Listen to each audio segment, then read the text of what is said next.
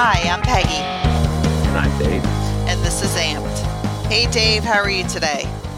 I'm very good. How are you doing? I'm doing well, thank you.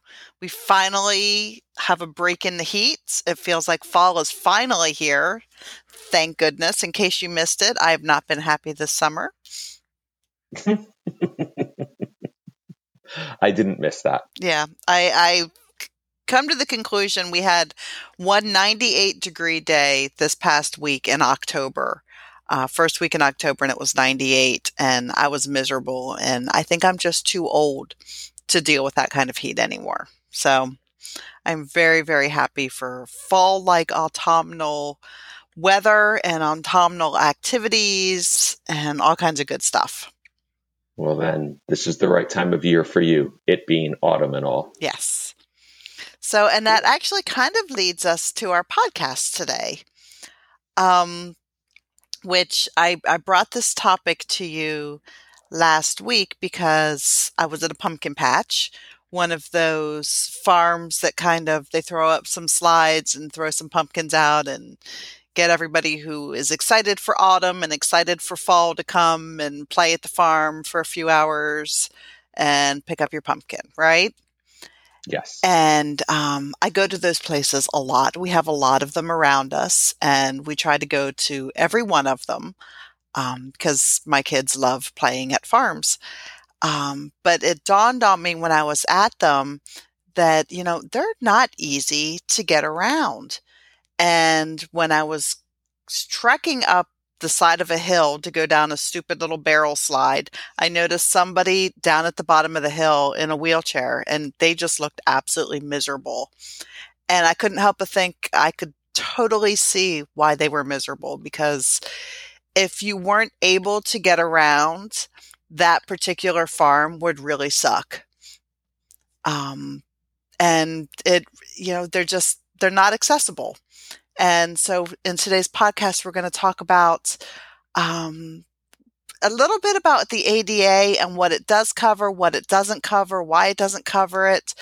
We can't assume that every place is going to be completely accommodating and completely accessible, and what we can do to kind of navigate and safeguard against those situations.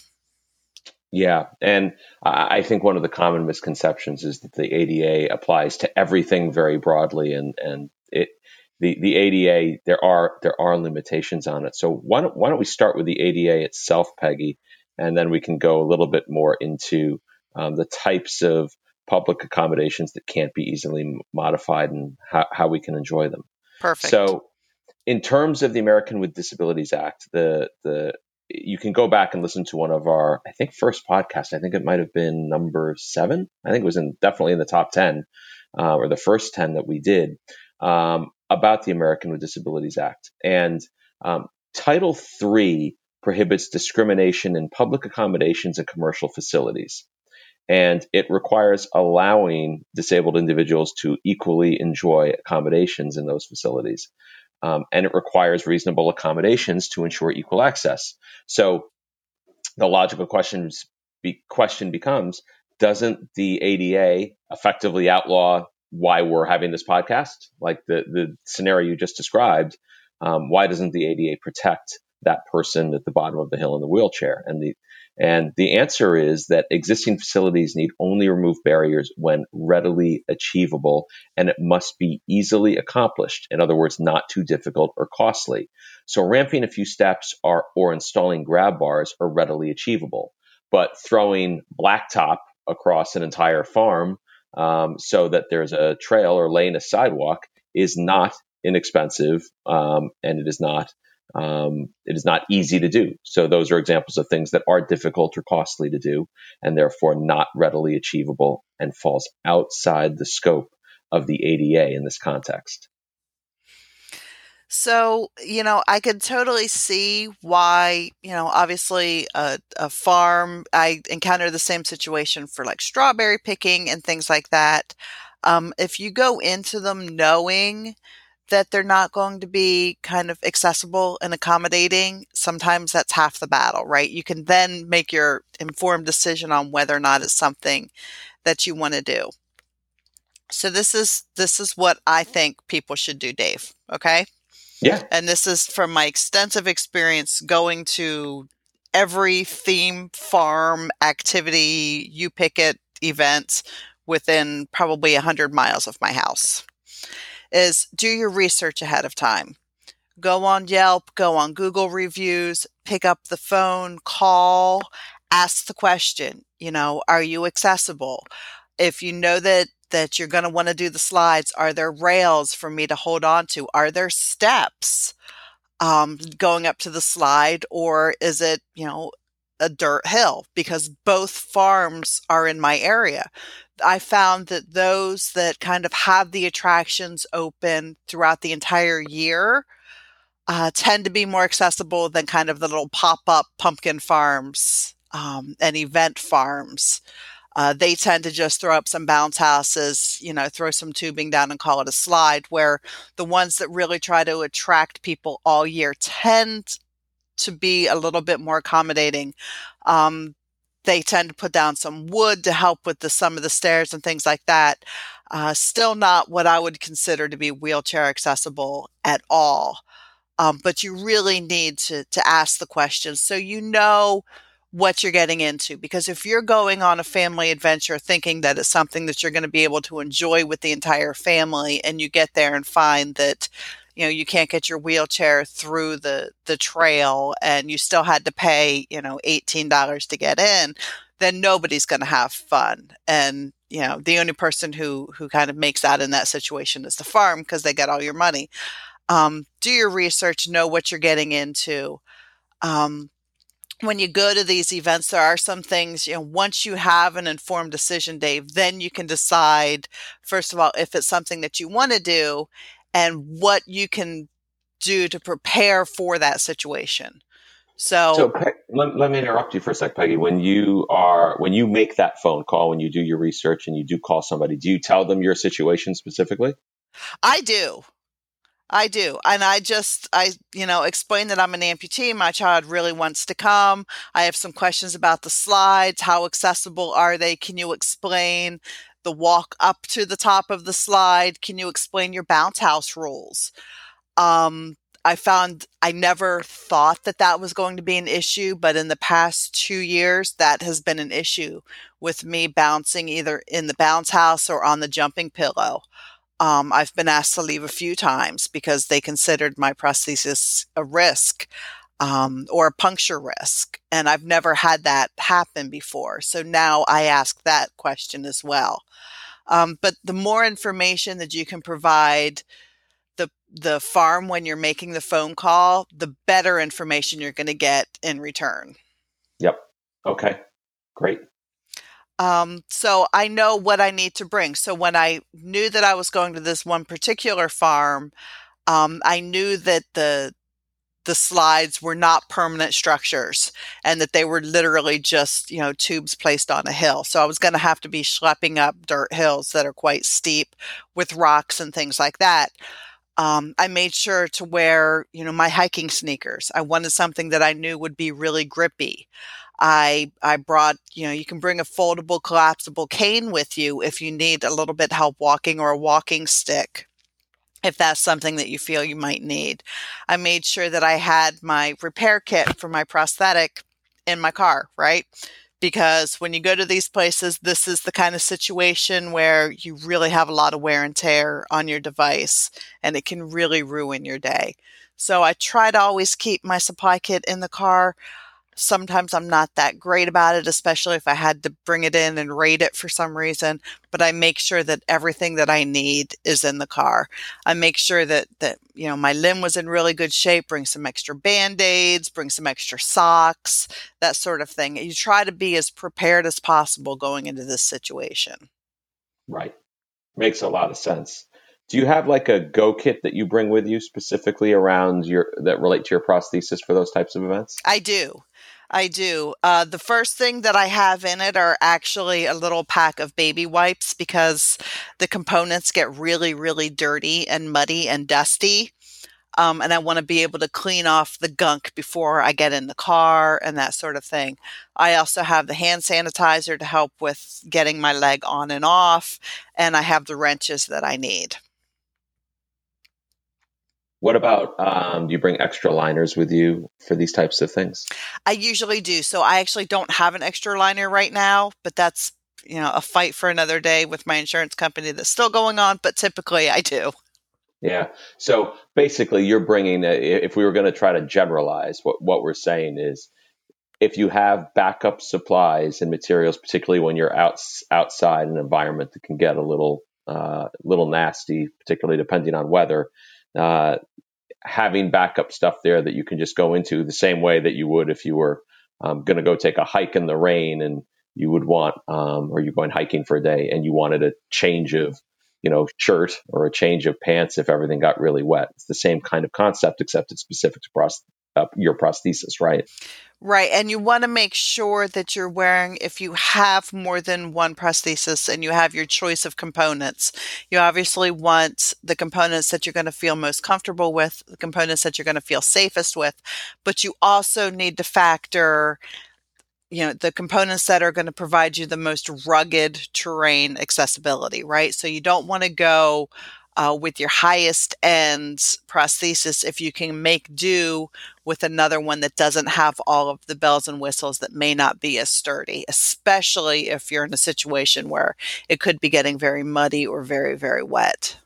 Right. Makes sense. Makes sense. And have you ever, describe a time when you've had to actually rely on all of this, one or more of these things in the real world after you've prepped?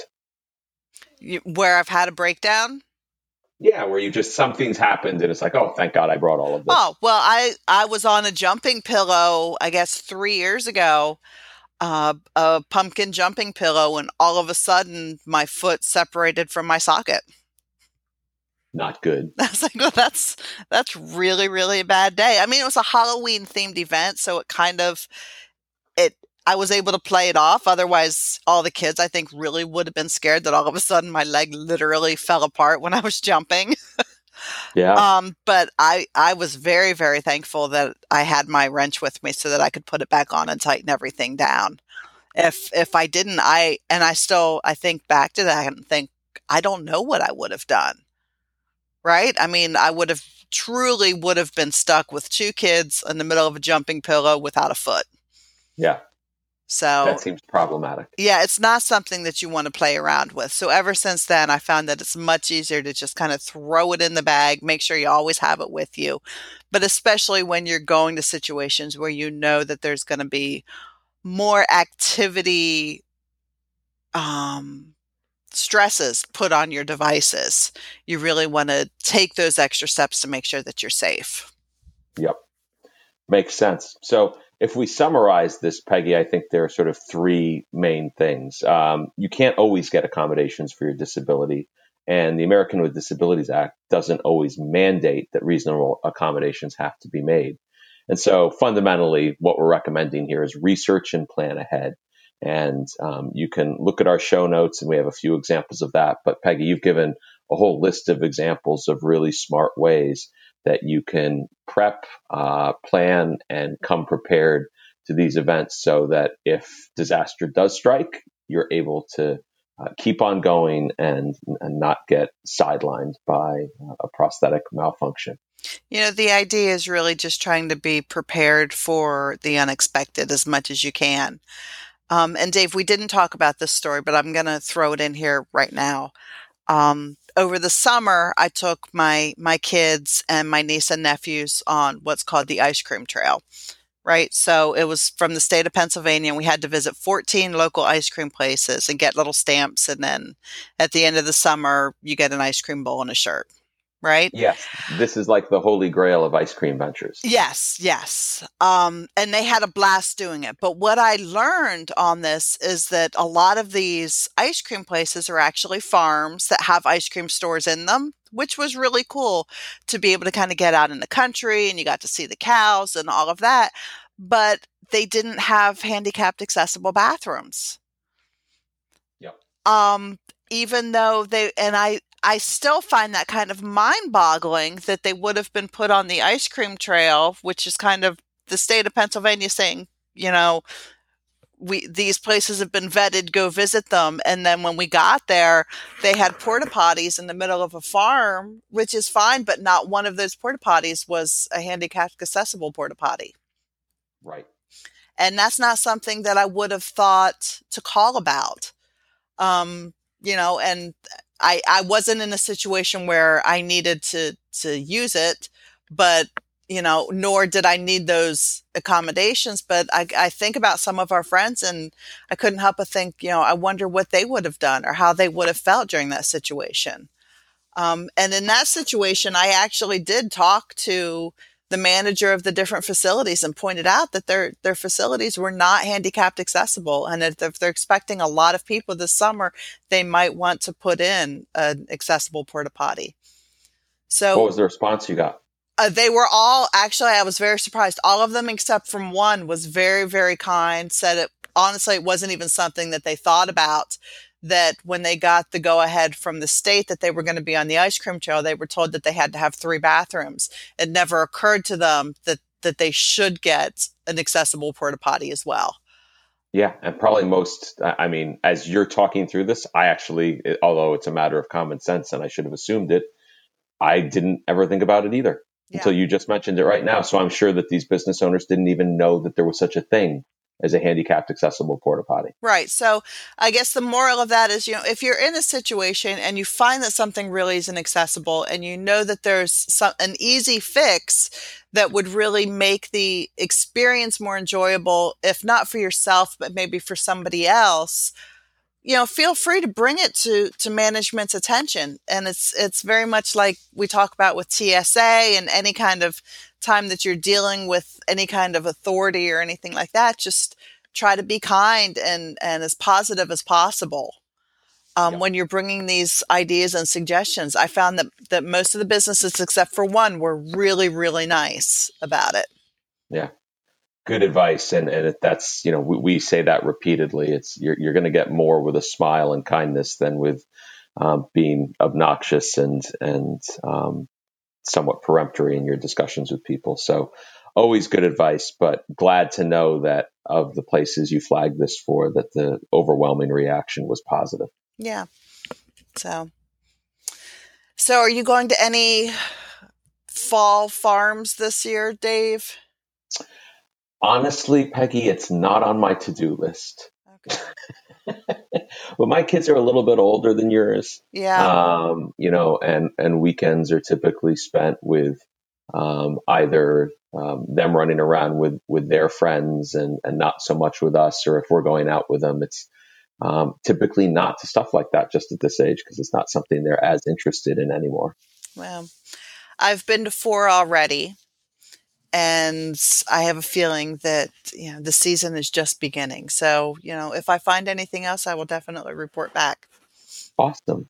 Well, thank you, Peggy. It's a great topic, and I appreciate you flagging it as an issue, and I'm glad we were able to cover it for our listeners. Absolutely. We'll talk soon. All right. Take care. Bye. Bye.